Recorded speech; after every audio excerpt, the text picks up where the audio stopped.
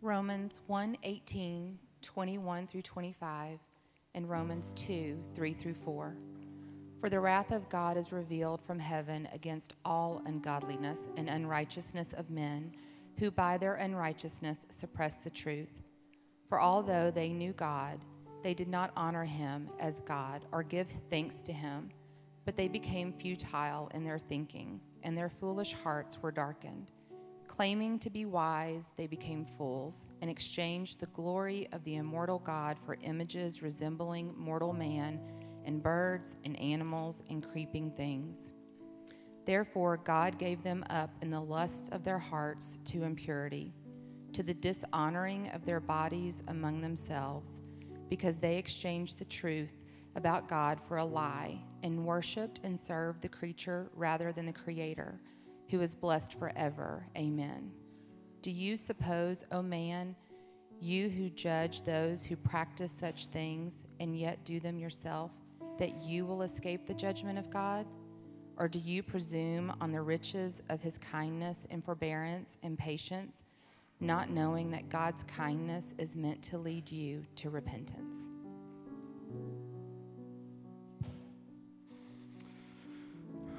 Good morning. I had an opportunity this week. I was praying through, and I was just thinking, and there's some groups in our church I'm just so thankful for. I'm thankful for our deacons. I mean, those guys serve us faithfully. I'm thankful for our teachers as well.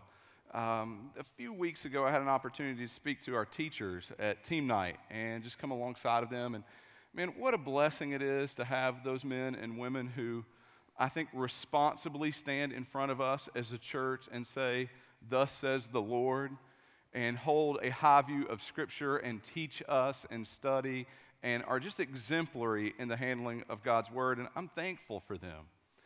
The message that I spoke to them, and just the way I kind of like to set your thinking for this morning, is I reminded them that teaching isn't safe. Teaching isn't safe. I mean, you know, if you're just a communicator and you're just communicating something, and I know that still, you know, public speaking is still a great fear for many, and I get it. I stand here in front of you. I'm kind of exposed. Every mistake I make, every word I butcher, every example of bad grammar is an example for you to go, that guy. But most of you are from East Tennessee, and you don't notice, so it's okay. I'm from East Tennessee too. I get to say that because I'm one of you, all right? As a communicator, if you just affirm people and engage them, they kind of follow. But a teacher leads the learner into repentance, to challenging preconceived notion, to introducing new ideas, to messing with the learner's worldview. It's a dangerous thing. It's why in our colleges we introduced tenure. Way back in the day to our professors was to protect the professor as they tried to help the student learn. And to do that, they challenged them with new ideas, with new thoughts, with critical thinking. Teaching isn't safe. It's certainly not safe when we look back at Scripture and we see those who teach God's Word. So it's not safe for them. And so I asked them in this context, I said, do you think Jesus was a good teacher? And now they have to say yes, so they all do. Don't worry, our teachers think Jesus is a good teacher. And I said, I don't know that if you didn't know it was Jesus, and someone showed up at our church and taught for 3 years as Jesus taught, if we would necessarily say, that guy, that's a good teacher. I mean, throughout Jesus' 3-year ministry, again and again, disciples would leave. I mean, imagine one of our study group teachers over 3 years, every semester they're in their study group, and a third of the study group is like, I'm out of here. And they never come back to our church. Where do we go? Now, that guy's a good teacher. And what if the people who stick with them, I mean, the most core followers, every lesson when he's done, huddle up and be like, hey, do you understand what he's talking about? He's always talking these sayings and stuff, and I'm not following him. And it wouldn't be until years later that those truths begin to make sense in their life as the Holy Spirit grew them and exposed the depths of that teaching. Where the religious people of the day, I'm talking like the smart people, would say, that guy's just over our head. I mean, really, think about it. Would we celebrate that as a great teacher? I think we'd struggle with it. I just do. Honestly, I think we would. I think many of us, myself included, we seek teachers who affirm us. They affirm us, and they relate to us. They make us feel better. I mean, honestly, if you just be real with yourself for a moment. Do you seek out the teacher and celebrate the teacher whose strengths are in your area of weakness, and in their teaching call you to repentance and steps of growth? Or do you seek out communicators whose weaknesses parallel your weaknesses and are able to make you feel better? That they can relate to you, that they don't have it together in the same way you don't have it together. I mean, when we think about our teachers, what I'm saying is, do we seek repentance and growth, or some therapeutic encouragement and affirmation? I think more times than not, I seek the therapeutic encouragement. And what is hard is we consider the reaction in Scripture to the prophets and to the apostles and to Jesus himself. There was a consistent theme of repentance or rejection. There was very little indifference. There wasn't much of the church of Laodicea. You remember that in the end of Revelation, or in Revelation 3, we're talking about the church of Laodicea that is lukewarm. They just are like everybody else. There's no difference. And I'll remind you, as a setup to even what we're going to talk about today, I want you to be reminded of God's reaction to them. See, my grandmother, when I accepted a call to ministry, she set me down. She said, Daniel, I'm only going to give you one piece of advice. She said, if everybody likes you, you're doing it wrong. Now, my grandmother is a saint, and her word means a lot to me. It might not mean much to you, so let me take you away from my grandmother, who her word is good, but it's not the Lord. And let me say the same thing as Jesus said it in Luke 6:26. Woe to you. By the way, when Jesus gives the woes, it's on. Woe to you when all people speak well of you. For so their fathers did to the false prophets. Not the true ones, the false ones. See, today I want to talk to you as a pastor to church. And I want to break down this text that we looked over last week, and I want to plant seed questions in your mind. I want to call your attention to our inconsistencies from this passage. I want to disrupt your worldview and give definition to the gospel beyond a slogan that fits on our social media feed. And so I'm going to ask you to do something I don't normally ask you to do. I don't want you to take notes, except to just write down questions or application. And I want us to do something that we see modeled weekly here, I hope, but we see modeled all the way through the Scriptures. I want you to take those questions back to your home, back to your spouse, to your friends. I want you to take those questions into your life group this week. And I want you to wrestle with these things. We're going to be a little bit of all over the place. We're going to jump around. But my heart is this: that for those of us who are in Christ Jesus as the church, we would cry out I believe, Lord, help my unbelief. That we would cry out, Lord, I love you. Help me love you more. That we would cry out to the Lord, I repent. Help me to repent more. Would you pray with me? Heavenly Father, give us wisdom and eyes to see past our culture, our tradition, our preference, our natural limitation. And through the supernatural work of your Holy Spirit, may we see your truth this morning and not suppress it. I pray this in the name of your Son, Jesus. Amen.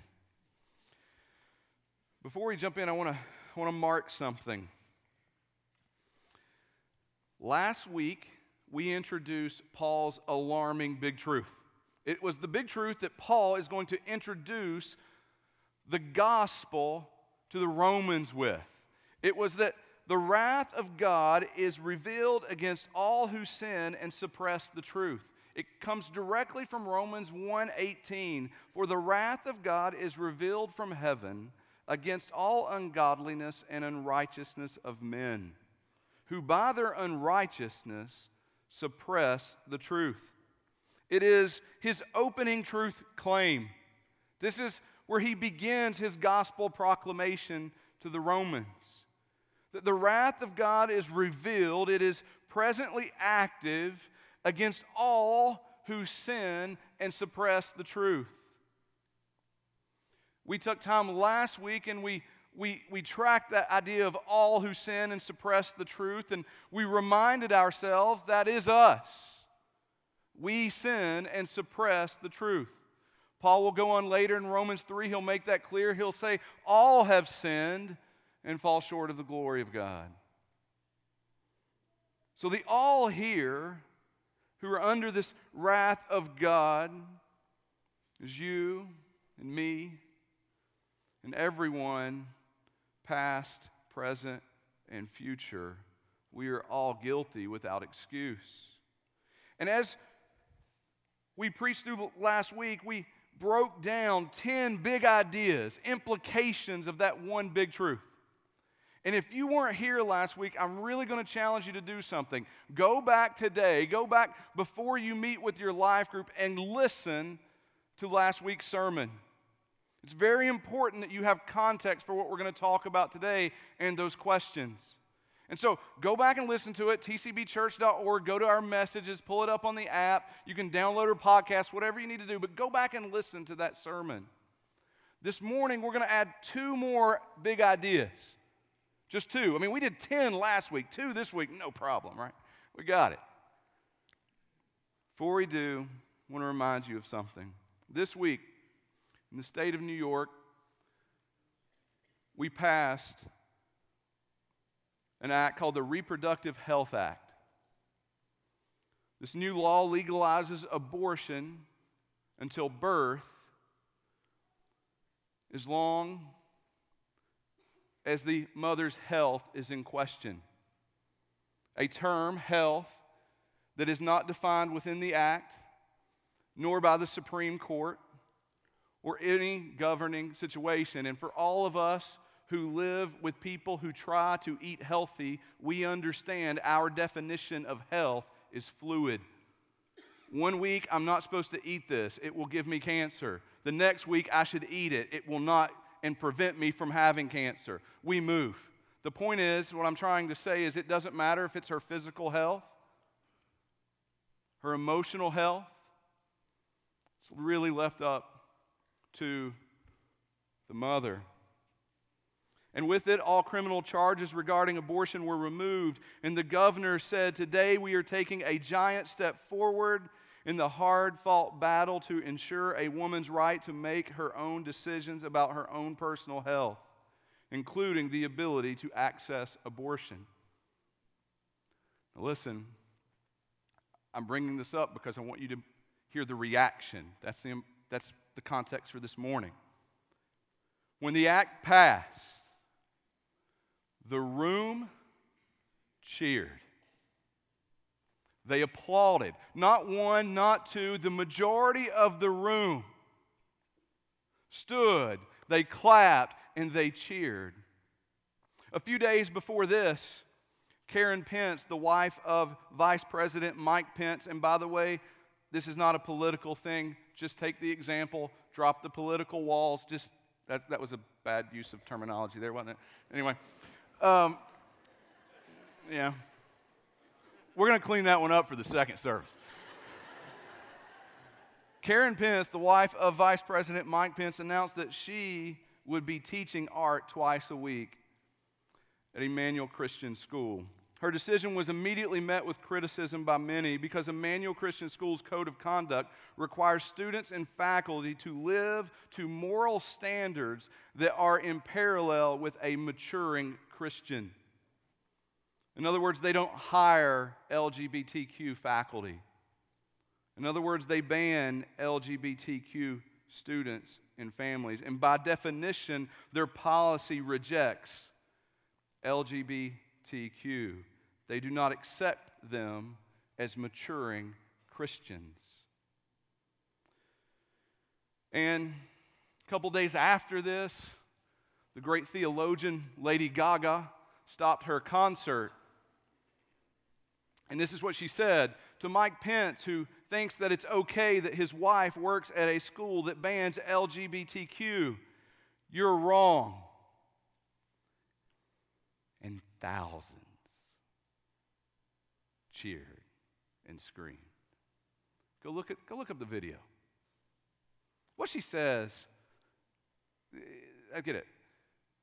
Thousands cheered. She went on to say, "You are the worst representation of what it means to be a Christian." And again, thousands clapped and cheered. She said, "I am a Christian woman. And what I do know about Christianity is that we bear no prejudice and everybody is welcome."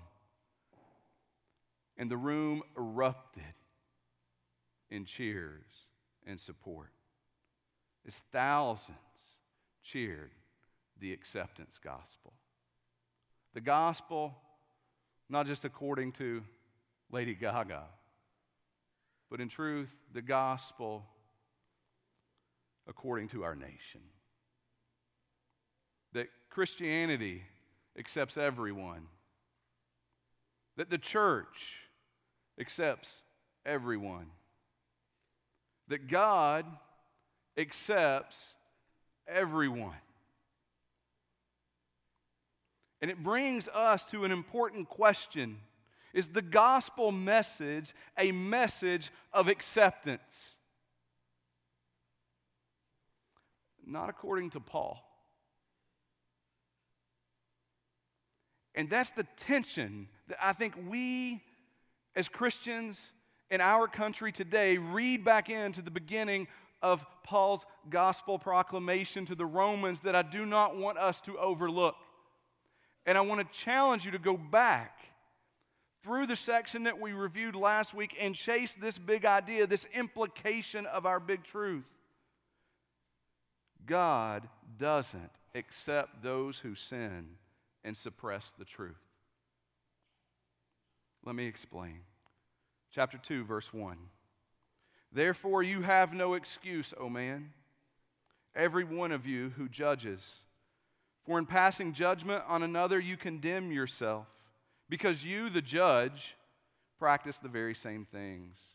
We know that the judgment of God rightly falls on those who practice such things." All right, real quick. Paul's pride check, okay? Here's their pride check.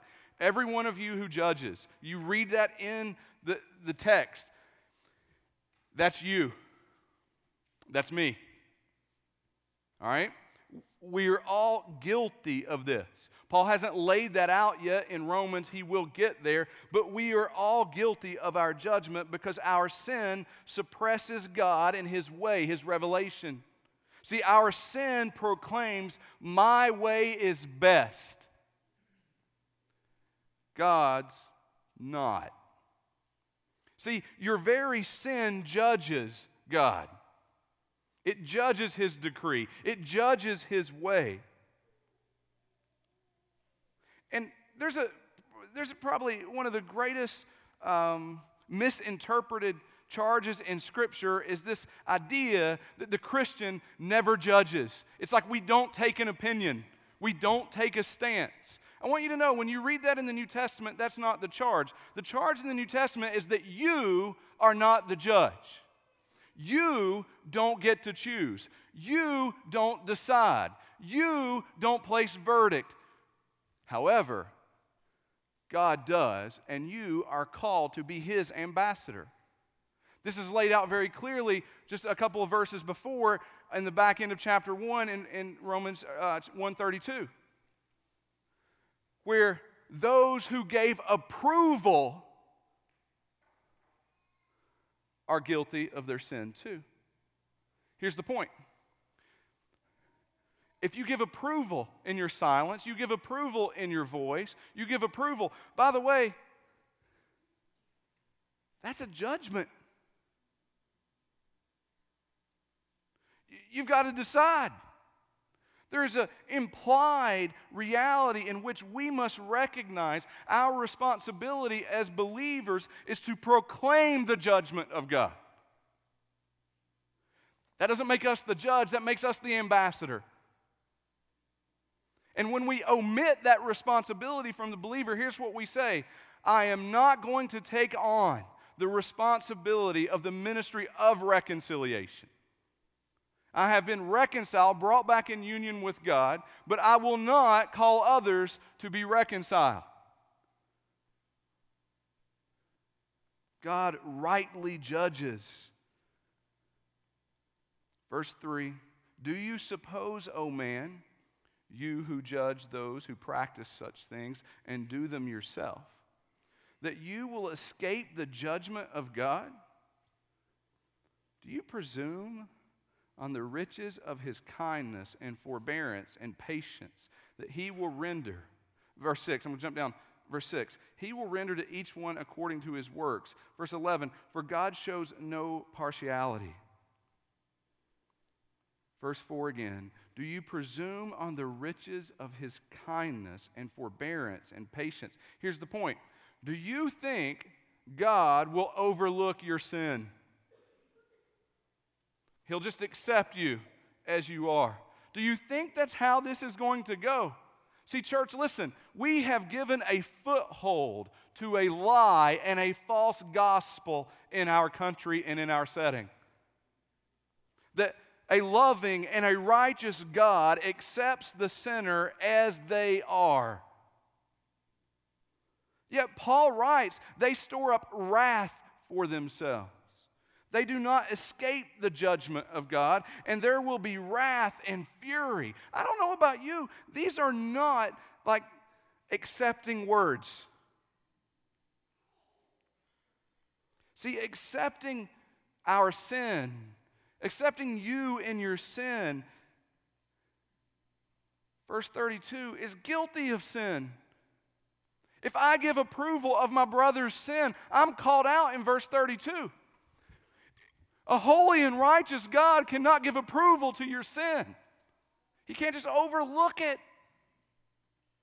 And so get this, accepting you in your sin is the suppression of the truth of who He is. That's not the gospel message. Church, hear me. God does not accept you. He redeems you. He redeems you. And that is the thought throughout Romans that is clearly proclaimed. Paul will use terms like transform.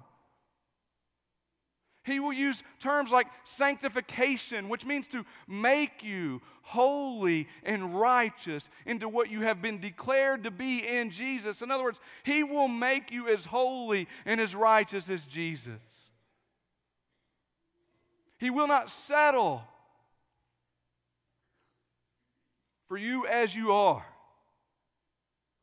He will redeem you through the blood of His Son. That is why Jesus, even in the Gospels, as He's preaching and He's teaching, He says things like, you must be born again. He says things like, you're going to have to die to live. It's why baptism is a picture of the old self, the full old self buried and raised in newness of life. Because God doesn't accept those who sin and suppress the truth. Our next big idea, because we are led to repentance, not acceptance. Verse 4, pick back up there again. Or do you presume on the riches of his kindness and forbearance and patience, not knowing that God's kindness is meant to lead you to repentance, but because of your hard and impenitent heart? Broke down that word last week, I'll do it again. It means to be stuck in your pride, unable to turn, unwilling to turn. Your unrepentant heart.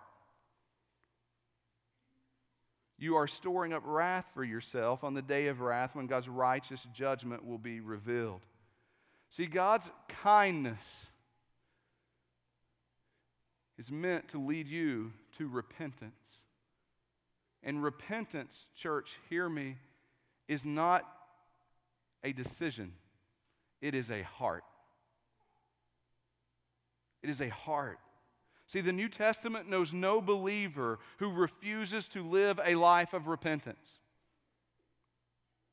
Who, by the way, the New Testament knows tons of believers who be sinning all the time, right? Paul says, the thing I do not want to do, I find myself doing. But the New Testament does not know a believer who in defiance is unwilling to repent, who does not have a longing to turn more and more to the image of Christ. Oh, we sin, we fall. But you want to know what a Christian looks like in the New Testament as defined by Scripture? They live with a heart of constant repentance. The New Testament knows no faithful church who accepts a brother apart from a heart of repentance. Because the New Testament church knows no description of God who does not lead his children to repentance. Jesus said it most succinctly. He said it twice, actually, in the beginning of Luke chapter 13. Repent or perish. Repent or perish.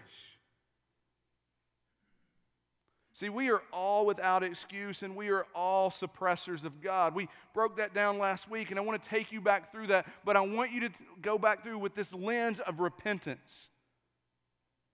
And I want to try to expose that temptation, that foothold to a false gospel that saturates our thinking, that is all around us, that is cheering a false Christianity. And I want to expose that. I want you to go back through this text, and with that lens, I want you to just hear what Paul says. See, he goes on in the beginning and he says, although God made himself known to us, we rejected him, we suppressed him, and we exalted lesser things, created things. We didn't acknowledge God, in other words. We didn't praise him and give him the honor he was due. And so verse 24 of chapter 1, therefore God gave them up in the lust of their hearts to impurity, to the dishonoring of their bodies among themselves, because they exchanged the truth about God for a lie. And they worshiped and served the creature rather than the Creator, who is blessed forever. Amen. Our sin suppresses God. God has made himself known, and yet in our sin we suppress him. We say that God's way is not best. Our sin is a lie and an accusation against God. And so verse 26, for this reason, because we have suppressed the one true God, God gave them up to dishonorable passions. For their women exchanged natural relations for those that are contrary to nature, and men likewise gave up natural relations with women and were consumed with passion for one another, men committing shameless acts with men, and receiving in themselves due penalty for their error. Homosexuality is a sin.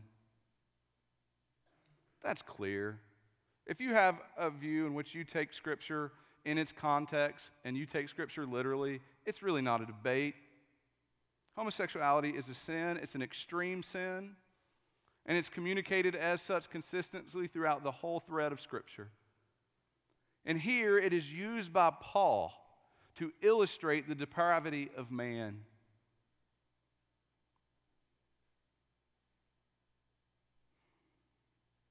He even goes as far to do something we don't normally do when we talk about our sin. He talks about their dishonorable passions.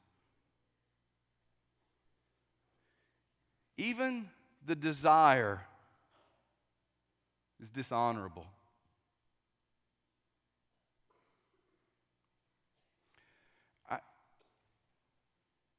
I want you to understand this is said in the context of exposing man's sin, his propensity to sin, the depths of man's sin. And even the desire that is within us is a result of our brokenness. Paul clearly makes us understand in Romans that sin is not just the bad acts that we do. It's who we are. See, he uses terms throughout Romans like it's our flesh.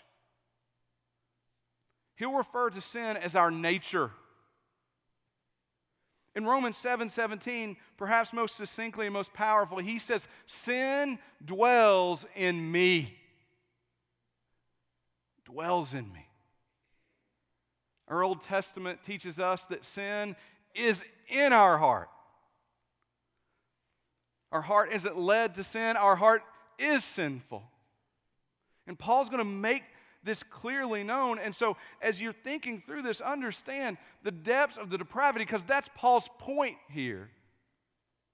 He says, look, it is a shameless act. It is an act of bold and defiant sin, unrepentant sin, against the very nature from the beginning of which God has set in part for the family, for marriage, for the revelation of the gospel. It is a shameless act, and it is contrary to nature. God has made himself known in homosexuality, like all sin, says God's way isn't best and suppresses the truth of who he is. And I think over the years, the church it's been easy for the church to scream repentance at homosexuality. Because for many years, it was low cost for the church. They weren't our family members. They weren't our kids. They weren't our friends. They weren't our workers. In other words, our co-workers.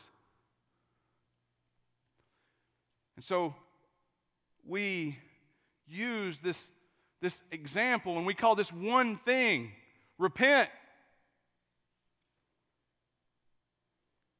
But it is not the only sin that suppresses God. Verse 28, and since they did not see fit to acknowledge God, God gave them up to a debased mind to do what ought not to be done. They were filled with all manner of unrighteousness, evil, covetousness, malice. They are full of envy, murder, strife, deceit, maliciousness. They are gossips, slanderers, haters of God, insolent, haughty, boastful, inventors of evil, disobedient to parents, foolish, faithless, heartless, ruthless.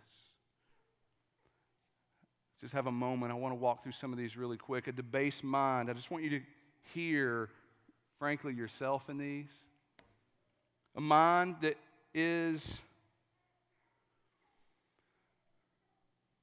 broken, sinful. And by the way, the mind is at the center of our transformation. Paul will write to us as we go through this, be transformed by the renewing of your mind. Our covetousness, our greed. We have more income, disposable income, and more disposable time than perhaps any generation that has ever lived. Our malice, our ill will, our desire to tear down, our envy, our jealousy, our murder, our abortion, our strife, our troublemaker, our drama feeders and verbal fighters, if you will, deceit, the schemers and manipulators. I feel like Paul, in that I should say I am chief among all sinners. Our maliciousness, our open rebellion, our unashamed evil against another. Gossips, those who whisper and hide in the dark. Slanderers, those who defame and intentionally attack.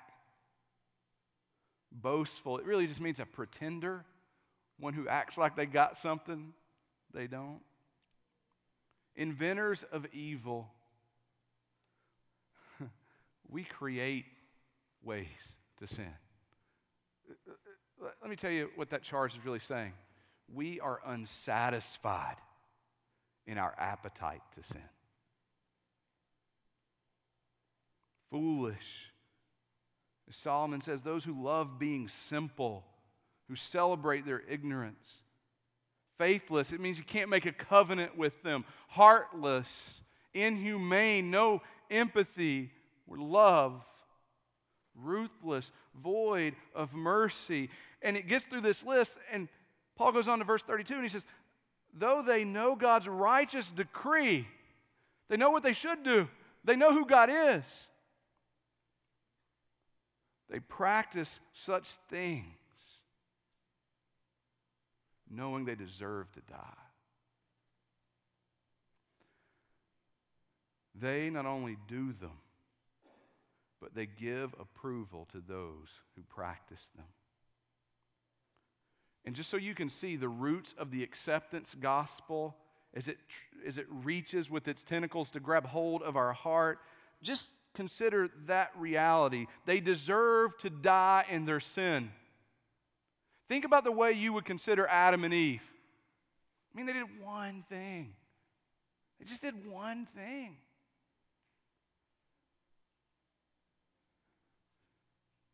And death was the consequence. Maybe that's not personal enough for you. Think of a disobedient child. Understanding in the Old Testament, under the law, in Deuteronomy chapter 21, verse 18, God writes, he says, if a man has a stubborn and rebellious son who will not obey the voice of his father or the voice of his mother, and though they discipline him, will not listen to them, then his mother and father, the responsibility falls on them, shall take hold of him and bring him out to the elders of the city at the gate of the place where he lives.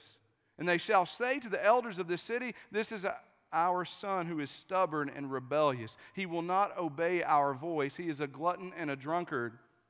And so verse 21, then all the men of the city shall stone him to death with stones. So you shall purge the evil from your midst, and all Israel shall hear and fear. Some of you parents are like elbowing your kids. God said that. And only if you understand our depravity and our sin,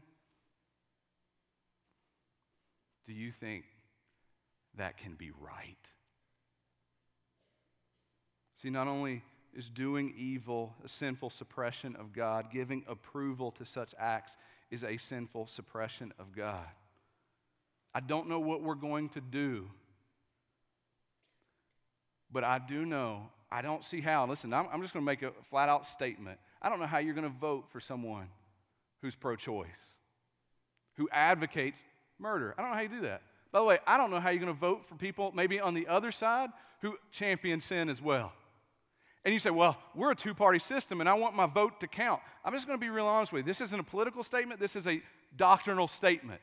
Your responsibility isn't to a nation. It's not to suppress the truth of who God is and be His ambassador. We are all aliens first, and we belong first to the Lord. And so let Christians stand up for what God's word has judged to be right and stop trying to do those things ourselves. But when we look at this, we have to realize in our approval how much we are suppressing the truth of who God is. When we stand by and we watch somebody next to us slander someone. You know, it's true, 20-some years of ministry, I have wronged people, and I've had to come before them and say, I am sorry. It's happened. There's also been many times in ministry where I have no idea what's going on, and somebody has really just came at me. And they've said things that are just lies and just not true. You know something that's never really hurt me or bothered me? Never thought much about it from them. I kind of think it's part of shepherding a flock. It's part of growth. Do you know when it's bothered me? It's when leaders, mature believers, sit by and don't say anything.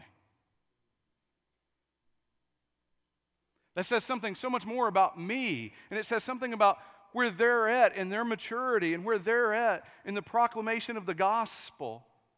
And so listen, the church is not in error for calling homosexuality sin. It's not. The church is not in error for rejecting unrepentant homosexuality from the church. The church is in error when we choose to approve unrepentant sin for the sake of social comfort and acceptance. Repentance is disruptive. It's transformative. And over the years, the church has, because of the disruptive nature and messiness of this, we have sat quietly and we have accepted so many things that are wrong. We have watched our brothers and sisters divorce for reasons that are not biblical at all. And we've not only watched them remarry in something that the scriptures would clearly call adultery, but we married them. We have watched as gossipers and slanderers attacked one another and suppressed God and said nothing because they're our friends. Because we don't love them enough to call them to repentance. We look out at our families, our parents, who aren't discipling their children, and we say that's none of our business. See, we suppress the truth of God's love by avoiding repentance. And we deem our standing and our friendships our way greater. And I just have a few moments. I'm already kind of over, but I want to make sure you see that I'm not just kind of putting this together, okay? So real quick, I'm going to walk through Scripture and we're going to close. I'm going to let the team go ahead and come on up. The New Testament church constantly held its people accountable to a heart and life of repentance. 1 Thessalonians chapter 5, verse 14.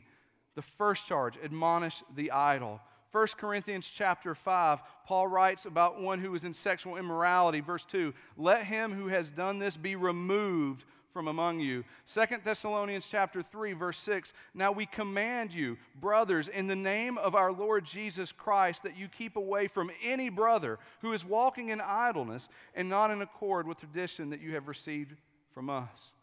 That's so different from our thought. Don't send them away. Don't keep them away. They may leave. We may not be able to influence them. Verse 14, if anyone does not obey what we say in this letter, take note of that person. There's that judgment thing we were talking about before. Take note of this person and have nothing to do with him, that he may be ashamed. Again, note the difference in this. Paul's not saying, well, don't make him feel bad. That might keep him from turning to God. We need to make him feel accepted and welcome. No, Paul says, make him feel ashamed in their sin. Verse 15, do not regard him as an enemy, but warn him as a brother. This is so important because for us, most of our definition of a brother means acceptance. Unconditional acceptance. That's what the world has told us love means. But Paul's here, he's saying, as a brother, have nothing to do with him. 1 Timothy 5:20, as for those, talking about the elders, who persist in sin, rebuke them in the presence of all, so that the rest may stand in fear. 2 Timothy chapter 3, verse 5, having the appearance of godliness but denying its power, avoid such people. Titus 3, verse 10, as for the person who stirs up division after warning him once, then twice, have nothing more to do with him. God doesn't accept those who sin and suppress the truth. The church can't do what God doesn't. God calls us to repentance, to turn from our brokenness, and with desperation and saving faith, run to Jesus. He leads His people to repentance, not acceptance. And so the church that loves you, sinner, must love you as God has defined love. And that is to call you to repentance, saving faith, and repentance. Church,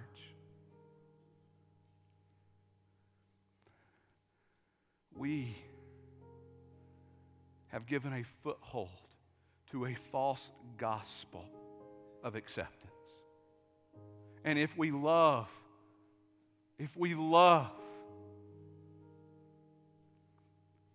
care about the gospel, if we do not want to suppress the truth of who God is, we must call people to repentance, not acceptance. Would you bow your head? Would you pray with me? Heavenly Father, through the power of your Holy Spirit and not my words, Lord, I pray that if there is someone here who is in unrepentant sin, Lord, I pray that through the power of your Holy Spirit, you would know, they would know that the church loves them. And regardless what sin they come here with, regardless how deep their depravity, that in repentance we welcome with open arms and love as a brother, as a sister.